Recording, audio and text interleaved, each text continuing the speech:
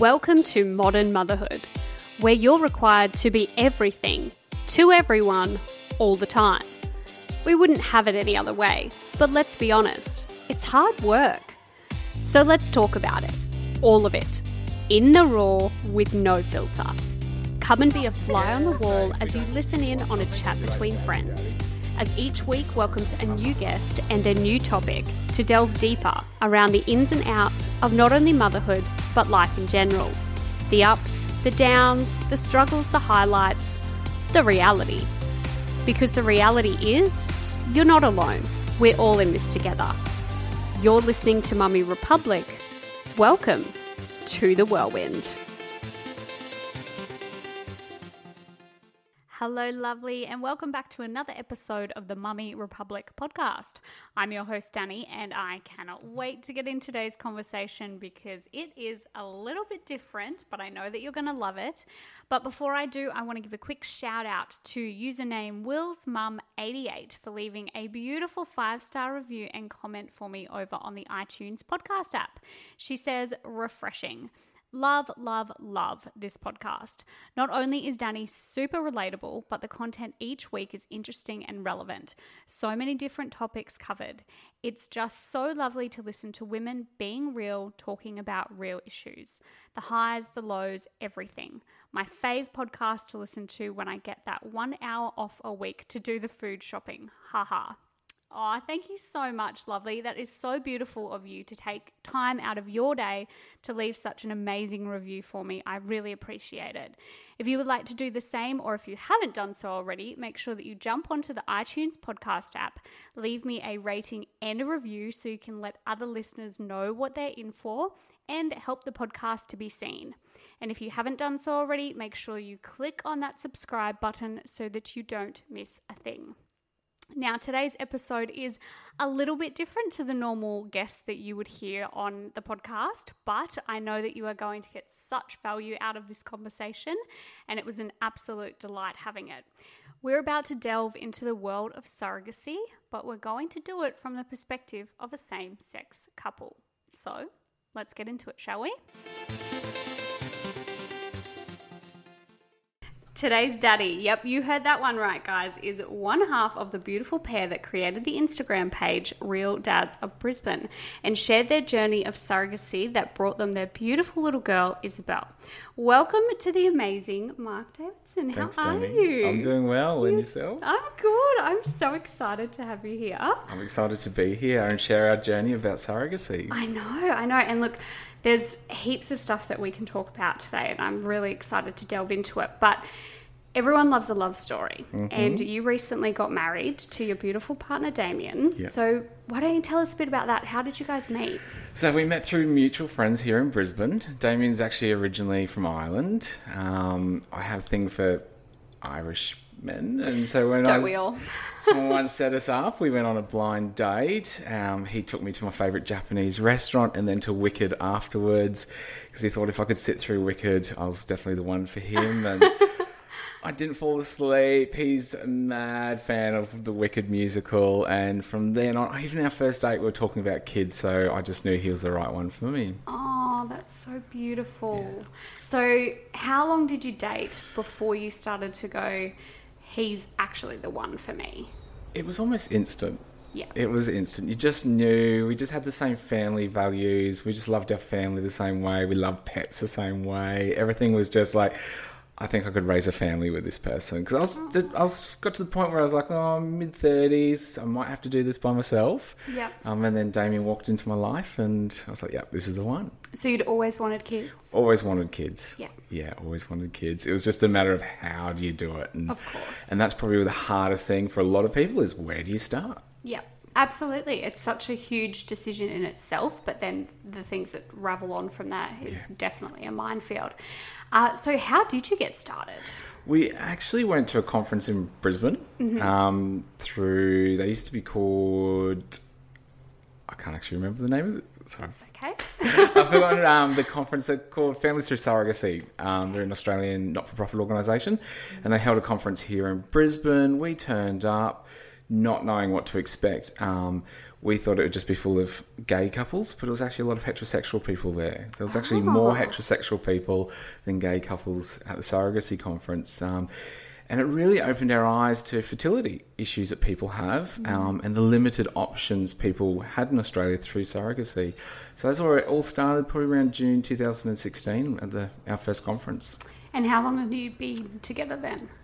We started dating in April 2015. Oh, well, when you know, you know. Yeah, that's right. And so what were next steps from there? What did that look like? Next steps from there. So we met with a few agencies from Canada, agencies from the US, some people from the UK. When we say agencies, they're almost like brokers for surrogacy services. Mm-hmm. There was people from the Ukraine, Greece, all international companies, and that's when we started talking to people and finding our feet around the whole surrogacy process. It was complex. Australia's laws are quite backwards. So we chose to go with America in the end because it was commercial, very straightforward. You have a lot of say in what your journey's like. So you can say, yep, you want contact with a surrogate, no contact with a surrogate, or you can have full friendly relationship. Whereas in Australia, it's very what the surrogate wants.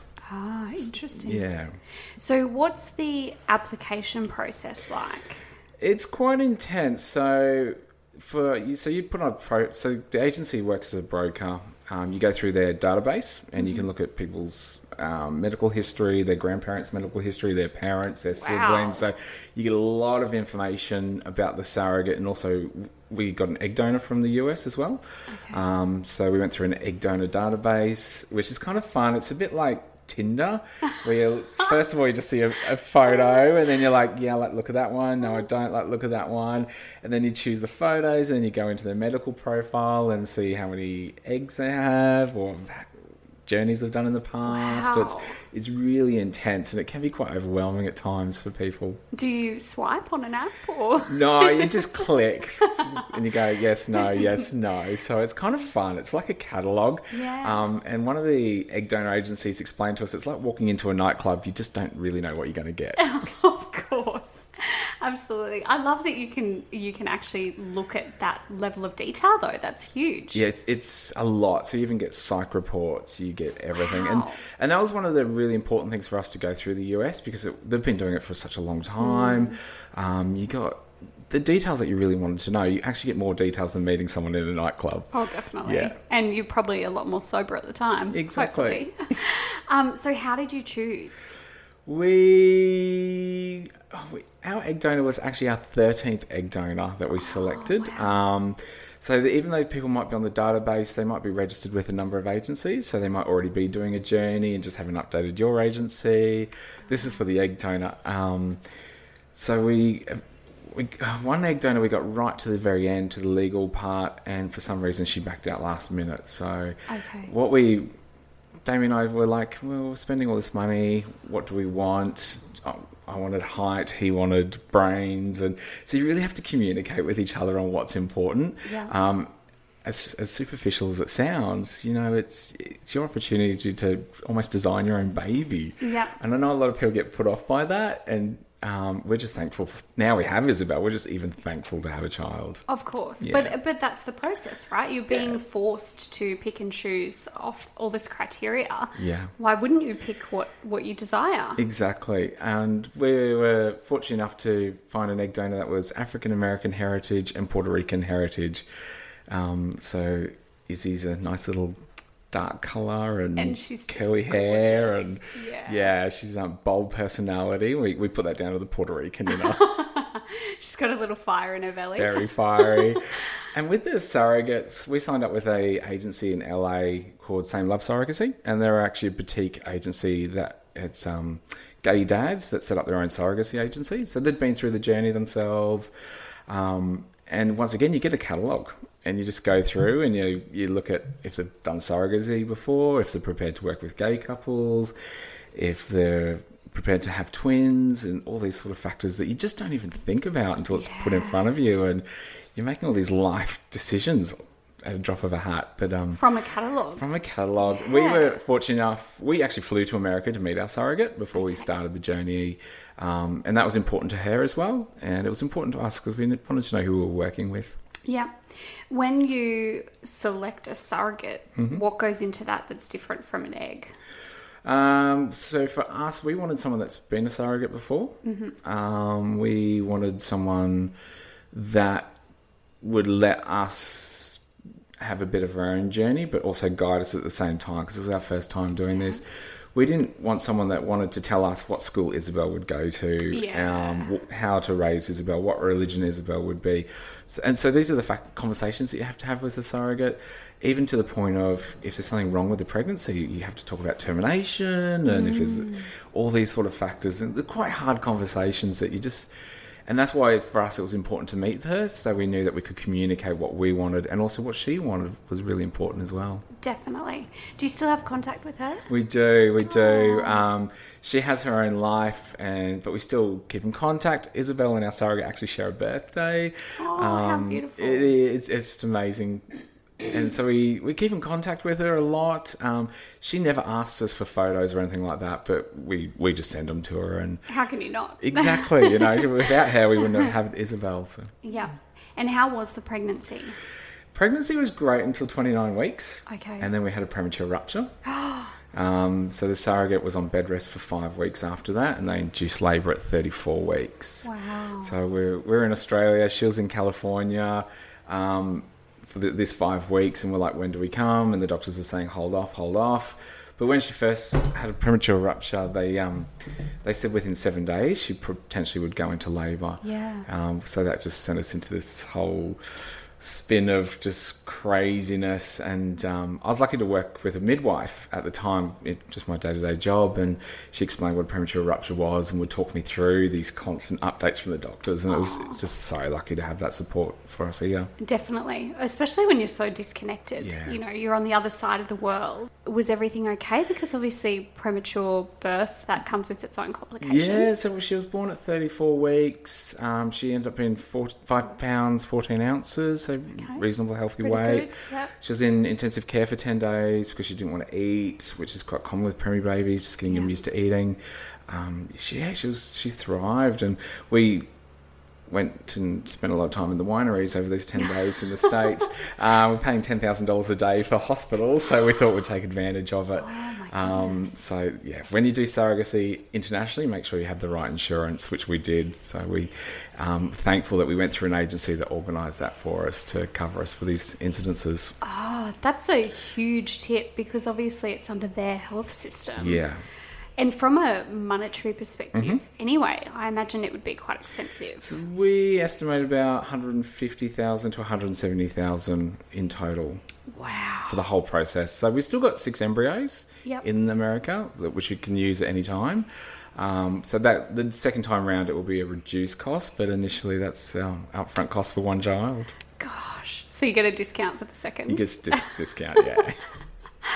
That's just incredible. And we often talk about the cost of IVF and different methods here in Australia for heterosexual couples trying to fall pregnant, but comparing the two, that's so significant. It is significant. And through our surrogacy journey, I've been lucky enough to talk at a couple of conferences and heard other people's journeys, and some people have gone to Mexico and started, and then Mexico, the government shut down surrogacy, and they went to Thailand, and then the government shut down surrogacy in Thailand, and this lady went to 4 different countries and has embryos stuck in 4 countries. And this is why I really want to get the message out around surrogacy, is make sure you do your homework. And yes, it's expensive to go through America, it's expensive to go through Canada, but you really need to safeguard yourself, because it can go wrong. There's no guarantee that you get a baby, and this poor lady, she's got 4 lots of embryos stuck in 4 different countries. How mortifying. Horrible. Are you intending on using those embryos? We are. Oh. Yeah, we are. We're just going to wait for the right time. Because Isabel's 2 now, and we're just waiting for the right time. And we're in our late 30s, so we're not getting any younger as well. So we think our body clocks are ticking a little bit ourselves. You don't look a day over 25, thanks. Just quietly. Touching your forehead. So you're also moving to Ireland in 2 weeks. In 2 weeks. Well, probably a week or less than that by the time this airs, which is insane. So You'll have a little Irish baby. We're going to have an Irish baby. We're going to be the only gays and black child in the village, and she's going to have an Irish accent and frizzy hair. And amazing. It's just, we thought, why not? And plus, we'll actually be closer to America for when we do our second journey as well. So we factored that into our move to Ireland. Yep. So, I mean, obviously you desperately wanted Izzy, and it's been quite a journey to get there. How did you find the adjustment to parenthood? We have been blessed with an easy child. Yeah. Izzy sleeps from 7 to 7 at night, 7 in the morning. She's been doing that since about 6 months old. It's the adjustment. You start having to think about someone else. You realise how selfish you are as a human, as an individual. And, you know, we're two gay men with double incomes, no kids. We had this lifestyle of just whatever we wanted when we wanted it. And we see these really nice Mercedes driving around going, oh, we could have had one of them, but now we have a child.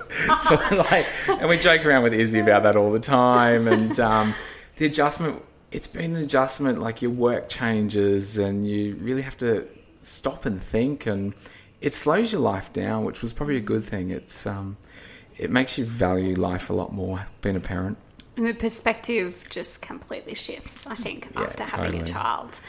And you start having different conversations with people. You start talking about poo and wee and nappies and food and things that I used to cringe at people who would talk about at work. And be like, why are they talking about that? You know, but now it's just the norm. Now you're starting those conversations. Yeah. Absolutely. I'm that one at work. Was it difficult because she was born in America, was there any hiccups bringing her back home to Australia? No, it was really easy. So we left America when Izzy was 10 weeks old. Then we went to Ireland for Christmas and spent 5 weeks in Ireland. And then we brought her back to Australia and we just walked straight into the country, no questions asked, and then just applied for her citizenship. And it was a really straightforward process. Some people get lawyers involved to do it. We didn't. We had an American lawyer that did all our American citizenship for Izzy and the egg donor contracts and surrogacy contracts and dealt with all the courts over there, which is a pretty straightforward process. But coming to Australia, we just did it all ourselves and it was really easy. That's good. That's perfect. Exactly what you want. Yeah, so she's now an American citizen, Australian citizen, and we'll apply for her European citizenship next. And she's off to Bali tomorrow. She's really got a good life, this one. She does. Yeah, she does have a good life. How did you find the reaction from everyone back in Australia? You know, your family, your friends. Was everyone supportive? Did you get any pushback through the process? 100% supportive. Amazing. We told my mum on Mother's Day. Oh. I think we were about 20 weeks pregnant at that time, and she had no idea. She actually turned around and said, I thought you didn't like kids. Thanks, Mum. Yeah, thanks, Mum. Yeah, great support there. No pushback. Everyone is so welcoming and so nice, and sometimes we feel like we're a little bit extra special. Like, we get onto an aeroplane and all the airline hostesses run to us and help us, and you see another poor mother with 3 kids by herself struggling, but because there's 2 gay dads with a baby, everyone wants to help. It's a nice novelty. It's such a nice novelty, and we do milk it occasionally. But no pushback at all. The only thing is the Australian government, their legislation hasn't caught up with modern IVF technology, and that people go overseas to have babies, and the government's just not up to speed with that sort of stuff. Yeah. So if we had Izzy in Australia to an Australian surrogate, the surrogate would go on her birth certificate as her mother, even though she's not genetically connected. If she was married or had a partner, he could go on the birth certificate as well. And then we have to go to family court to get it changed. And whereas in America, Izzy, her parents are parent 1, parent 2, which is Damien and myself. Isn't that bizarre? Because, you know, particularly if a mother gives birth to a child and chooses not to have the father on the certificate, that's fine. Yeah. But as someone who's being paid to carry your child has to be on there, that seems a bit ridiculous. It is a bit strange, and you can't pay for surrogacy in Australia as well. You can reimburse out-of-pocket expenses. It's actually illegal to pay for surrogacy in Australia. So a lot of IVF clinics won't go down that path. Interesting. Yeah, I think there's a lot of catching up to do. A lot of catching up to do. We had some friends that recently accessed their superannuation for surrogacy. And they got it approved. They're doing international surrogacy in Canada, and they accessed their superannuation fund. We went to apply, but because they had approved it and then other people applied, they actually stopped it and changed the legislation to stop us accessing super to pay for our second journey. Of course they did. Yeah. Why not? Why not? Just change it midway through. That's yeah, fine. exactly. and when we challenged the ATO on it, they were like, well, where's it publicly documented? And like, it's in our internal documents. So we've had to get lawyers involved in things at the moment trying to get that overturned. Which is a mission in itself. Yeah, it is. Going through challenging the government. Now, when it comes to raising Izzy, do you think that you guys do anything different to a mother and father combination? Do we do anything different? We share the duties a lot more than what I've historically seen with other family members. The mum seems to be the one that does all the feeding and nappies and stuff like that. Because it's Damien and I, and we had Izzy for the first 10 weeks by ourselves in a foreign country. We just got into this routine of you do 12 hours with her and I'll do 12 hours. And we've just kept this shift and going and this communication with each other. And it's no duty is anyone's duty. We share it 100%, and people get confused because Damien does drop off some days. I do drop off at daycare other days, and traditionally you'd see the same mum doing it every day or the same dad doing it every day, but we just share it as much as we can. We're probably a bit stricter than some other parents as well. I don't know if that's a dad thing because she's got two dads, so we're overcompensating. And we always say to her, any first time she brings someone home on a date, we'll be like, we've got two dads to respond to now, not just a mum and a dad. So I think we just wing it, really, just like any parent. There's no rule book. Yeah. I think that's the biggest misconception, though, when it comes to same-sex parenting. And whether it's two mums or two dads, I think people have this false sense of, well, things are going to be different for the child, but it's just working with what you've got. Yeah, exactly. Do you feel like she's missing out on anything by not having a mother figure around? No. She has a lot of females in her life. Yeah. I've had to learn how to do her hair. It's probably us that are missing out on things more than anything. She doesn't know any different. Of course. She occasionally comes home going, mummy, mummy, mummy. But I think that's from kids at daycare. She's picked it up, or we're around friends that have kids and they hear their kids saying, mummy, mummy, mummy. So she starts going, mummy, mummy, mummy, just that 2-year-old repeating things. When she asks us where her mum is, we haven't figured out what we're going to say yet. That was going to be my next question. So we call our surrogate Tummy Mummy. Oh, and we call our egg donor Egg Mummy. So she's going to be fully informed in where she's come from and how she ended up with two dads. So nothing's going to be kept from her at all. Yeah. Do they give you any guidance from the surrogacy's perspective in terms of when that should happen? Not really. The surrogate, she's had a journey before in surrogacy, and literally once they hand over the hospital don't even give the child to the surrogate. The surrogate is literally give birth, off they go. Oh, wow. Yeah, which we found really challenging. We wanted the surrogate to be there and enjoy, and we had to fight the hospital to let the surrogate have access to Izzy in the intensive care unit. They've probably seen the worst case scenarios and things, so they're probably trying to protect us more than anything, and we trusted our surrogate that she wasn't going to walk in there and take the child or anything like that. So, it's this, no rule book really. It's here's your child, off you go. Yeah. And you'll continue to figure that out as she gets older, because it's a lot to explain to a child. Yeah. You know, I think most of us, Peyton's 7, and I mean, we've touched on the sex conversation, but not really. And so to explain, well, then there was this involved, that's quite deep and meaningful for a child. So we've actually created little books, like just photos. So as for each year that she's alive. So we did one to tell everyone that we're having a baby. So we had our trip we went to Vegas before we went to San Diego to do our sperm donation, and so we've made a little book of little journeys. So she's going to have little photo books to explain where she's come from. What a beautiful idea. I love that. See, I certainly haven't done that for my child. Kudos to you. So is there anything that you'll do differently going into this next birth process? If we do anything differently, it'll probably be the same. We won't use the same surrogate again. Mm-hmm. She's she's pregnant with twins of her own twins at the moment. Oh, wow. She has a 6-year-old as well. So we'll be looking for a new surrogate. Definitely through America again, but that's just our personal choice. We don't tell people you must go through America. It just worked well for us. It's what we wanted. We found the contract negotiation really challenging with the lawyers. So the lawyers saying, you need to tell your surrogate what she can eat. You need to tell your surrogate what she can't eat. And we're like, we're paying this woman to carry a child. We trust that she's going to carry it the best that she can. Yeah. And the lawyers are like, no, you need to tell her what to eat. We found that really challenging, and we probably didn't push back on the lawyers as much as we could have, and we just let the lawyers fight it out what they needed to.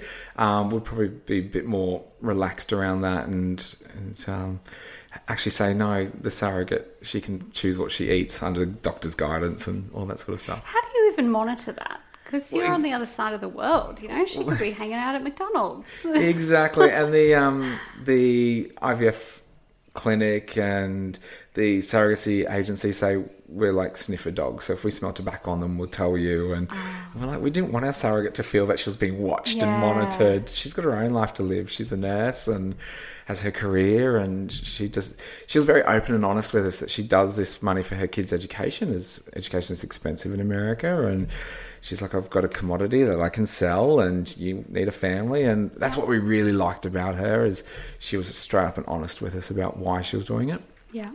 Which is nice because her heart's in the right place. Yeah. Obviously, she's thinking of her children, which would make you assume that she's going to be thinking of yours. Yeah, exactly. Which is beautiful. Will there be a third? Or I think we'll stop at 2. Yeah. Yeah, 2. One each, even. One each. Izzy's got like 15 cousins in Ireland, so there's big family in Ireland. She doesn't need any more siblings. She'll be fine. 2's great. Yeah, perfect.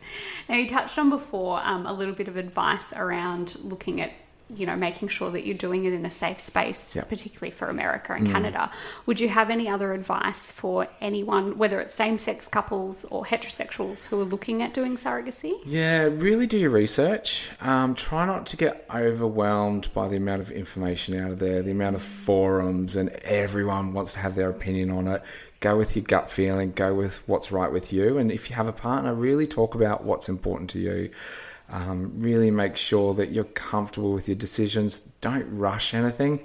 Yes, it's expensive, but don't rush it. Sit back, make sure you've got the finances there in place, because anything can go wrong. It's everything with pregnancy. There's nothing straightforward. No. As much as we'd like to have this storytale pregnancy book, it doesn't always work that way. Really do your research and make sure what's right for you is what you go with. Yep. How did it affect your relationship with Damien? It brought us closer together. Yeah. Because we had to make some really tough decisions, even before you transplant embryos. And it really made us grow up and go, this is what we really want. Because if it was any second questioning, there's no point in going down the journey, because it's such an emotional roller coaster. I think that's what nothing prepares you for, is those emotions from one day to the next. And next thing you're Skyping a doctor in America about, the health of your child that could potentially arrive at 29 weeks. And so you need that emotional support and that trust in each other, and just say, yeah, I'm having a bad day, let's talk it out, sort of thing. Yeah, that's beautiful. I think communication is really key. And it's like you said, if it's not something you really want, you wouldn't put yourself through such a strenuous journey. Do you have any advice for anybody on the outside? So maybe a family member or a friend who's got someone going through surrogacy. How would they support you? Just be there as like a normal friend. Let them tell you where they're up to, what they're doing. I don't mind people asking me questions about surrogacy. I'm just an open book and I'll just talk to anyone. Whereas Damien's a bit different. He's a bit more reserved, and he's a bit more conscious in what he says to people. And one thing that gets him is people go, so who's the father? Oh, really? Yeah. In 2019? Who's the father? And we actually did... But we don't know ourselves, because we implanted 2 embryos. Oh. So we implanted one of Damien's and one of mine. So we actually don't know who Izzy's biologically connected. When we do find out, we'll find out when we go to have our second one, and we'll use embryos of whoever's not the biological father. We'll tell Izzy who the biological father is, and when she's ready to tell people, she can. And it's like, someone that's pregnant, you don't walk up to them and go, "Who's the father?" and that would be awkward for everybody be so involved. Awkward, and I think people just do it out of innocence more than it just because it just seems the norm. Or people go, "Oh my God, she looks like you," or "She looks like you," and I don't mind it so much, but it can be a bit awkward where you're going, yeah, okay, she might look like me, but it doesn't mean I'm actually her father or her biological father. And so they mixed it together in a dish. It's a combination of the two of us. It is like that. Just to respond with an awkward response. That's So if anyone is going through surrogacy or IVF or any pregnancy concerns, you're probably curious to know what's going on, but just sit back and let someone share their story with you. They'll tell you if they're comfortable. Yeah. I think that's amazing advice. I think too often we go down the route of, what's going on? Is everything okay? And it's those innocent questions, right? But particularly if you're on an emotional journey when it's connected to a child, it can be really difficult to want to have that discussion when perhaps you're not ready to. Yeah, exactly. People share when they're ready to share. I think that's a good thing to be conscious of. Definitely. Now, one of the things I am a huge advocate for is making sure that you make time for yourself. Yep. And that's that person that you were pre-children, that selfish person who potentially had a Mercedes or Beamer or whatever. And I like to call it the me before mummy, but in your case, obviously, the me before daddy. So what is something that you do now to reconnect with the Mark pre-kids? By myself or with Damien as well? It can be either. Yeah, or so both. By myself, I just like to sit back and watch Netflix. Just take myself away and zone out and watch some random crap on Netflix. But it's really important to do that. In my career, I used to do a lot of travel and I'd be in hotel rooms and I'd just be working, and not focusing on myself. And it just really slowly absorbed and I was taking it home. So now I've learnt just to be present when I'm at home. So when I'm with Izzy, when I'm with Damien, just be present and be there for them, because there's no point in me being there but not actually being there. But when I need that time out, just take the time out. Take the dog for a walk, get the Netflix on, sit on the couch, get your popcorn and just chill. For Damien and I, we still have date night. After all these years, we still have date night. And my mum looks after Izzy. We go to the movies, or if she's at daycare, we just take the day off work and just hang out for the day, and that's what we do with each other. I love that. It's so important to make time for yourself, but also for each other, because, it's easy to lose yourself as a parent, but it's easy to kind of let your relationship go by the wayside. It's so easy. When this little person at 2, they take up so much of your time. They start screaming. So you go from this little thing that doesn't move to being into everything and screaming at you. She even calls us by our first name now. Oh, stop it. Yeah, so if she wants something, she'll be like, Daddy, Daddy. I'll just ignore her and it'll be Papa, Papa, which is Damien. And if we just were busy, she'll go, Damien, Mark, and just start yelling at us. So they can't get over how quick kids learn and how much you can start investing so much of yourself into them and you forget about yourself. So. Yeah. Well, when they're screaming your name. Yeah, exactly. That's hilarious. Must be the Puerto Rican in it. Must be. Well, thank you so much for joining me today. I really appreciate you being so open and honest and for sharing your journey. I'm so excited to see what happens when you guys head over to Ireland, although, obviously Brisbane's going to miss you. Yeah, Brisbane will always be our home. So because Damien's an Australian citizen, I'm a citizen, we can always come back at any time. And my mum still lives here, so we plan on visiting at least once a year. Perfect. Oh, well, very excited. I will put all of your details in the show notes so that people can follow along. Any last words? If anyone has any questions around surrogacy or they want a bit of guidance on where to start, feel free to link on Instagram. More than happy to answer questions. The more information that's out there or the more people start talking about it, I think that's when governments are going to start changing. It won't be such a taboo subject. All these myths about people just do it, selling their children for money and stuff like that. So if you have any questions or where do you start, that's probably the hardest thing, is where do you start? Just shoot me a message and I'll help out where I can. Oh, thank you so much. It's such a beautiful thing to open up to people. And thank you again for joining us. My pleasure. Thanks for having me. I was honestly such a pleasure to be able to have a chat to Mark and get some real insight into their experience around surrogacy. I think a lot of people don't have a great understanding as to what it looks like, or quite often we make assumptions around what it would look like, but it's good to really know just how extensive the process is. Now, a few things that I took away from today's discussion is that surrogacy is a journey not just for same-sex couples, but also for a lot of heterosexual couples. I think we often assume that it's only same-sex couples that go through this journey, but with the amount of fertility issues that are present in our society, this is an option for basically anybody. However, as Mark highlighted, it can be difficult to deal with through Australia, with a lot of restrictions and a lot of processes possibly being outdated, hence why a lot of people have to look for those avenues overseas. Mark advises that if you are going through the process, communication is key. And that's not just with each other as a couple, but also with all of the agencies, the surrogates, everybody that you have to deal with through the process. His advice is to make sure that you slow down, take your time and don't rush, and to really do your research. It's also important to be selective of when it comes to who you're working with, hence why it's important to make sure you take those key steps. Now, as you heard, my goodness, the process is expensive. So it's something that you need to be conscious of before going into it and ensuring that you safeguard yourself. But it's also important from a judgment perspective.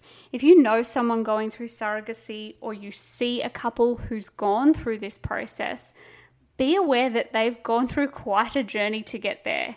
And the types of assumptions that unfortunately we do still occasionally hear around same-sex couples having children, know that they've taken a lot to get to that point and they've had to make a lot of sacrifices. I personally don't think it's fair to question somebody's ability to love a child when they've spent potentially $170,000 to get said child. But that's just my 2 cents. If you would like to follow more of Mark's journey, you can find him and his beautiful partner Damien, along with their delicious little daughter Isabel, at The Real Dads of Brisbane. Now, I will put their details in the show notes as well.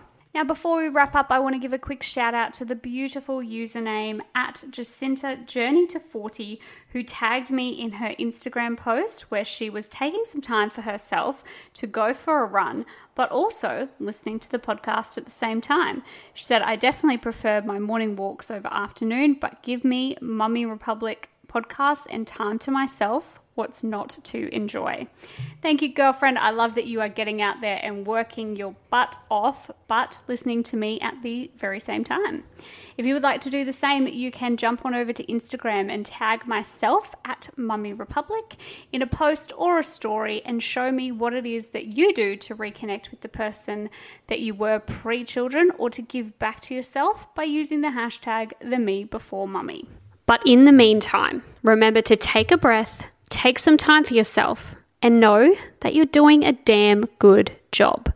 Thank you again so much for joining me. I cannot wait to share more stories with you. So if you haven't done so already, make sure that you click on that subscribe button so that you don't miss a thing. Thanks again, lots of love, and I'll see you next week.